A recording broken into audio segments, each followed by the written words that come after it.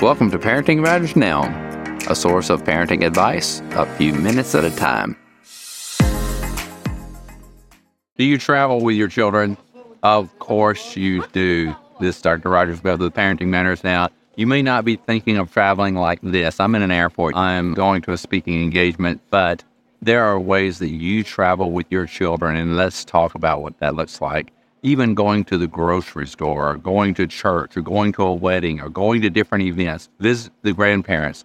You are traveling with your children, and there are some things that we must keep in mind whenever we are traveling with the children. There are things that help them to have good behavior whenever you travel. It lies with them having proper expectations.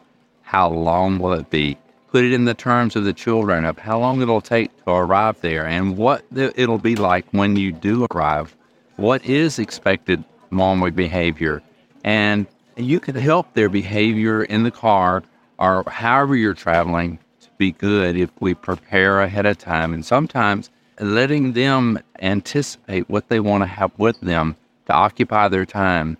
Especially if it's going to be longer than just 20 or 30 minutes. If it's going to be several hours in the car or however you're traveling, let them anticipate what they want to do while they are sitting or having to be still, whether it's games or other things that they would do, books to read, or you can do movies. I encourage trying to utilize the time together in a confined space like a car to interact. And so whether it's an audio book together where you're listening to the same story, or whether someone's reading aloud, playing a game together, any number of things to occupy the time and make it pass in a fun way.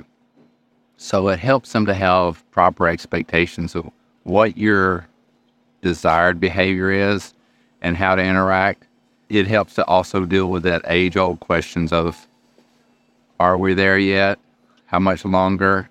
And realize that those are real questions. We all have them. And so not being annoyed by them and anticipating and saying, whenever you're halfway there, let them know that it's, the same amount of time that you spent at that point, there's going to be that much longer.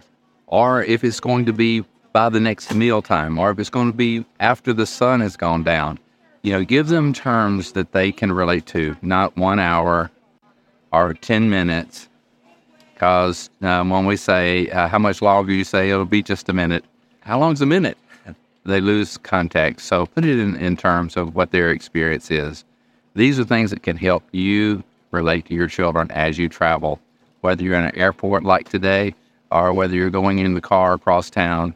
Communication with our children both before we begin to travel, during the travel, and certainly celebrate with them after the travel as how well it went and what you were proud of them. That will help the future travel to go better. So this is Dr. Roger Smith with Parenting Matters Now. If you find the advice here helpful, I encourage you to get my book, Parenting with Influence, by visiting rogersmithmd.com. Subscribe to Parenting Matters Now for more advice, or go to rogersmithmd.com to search for more topics. See you next time.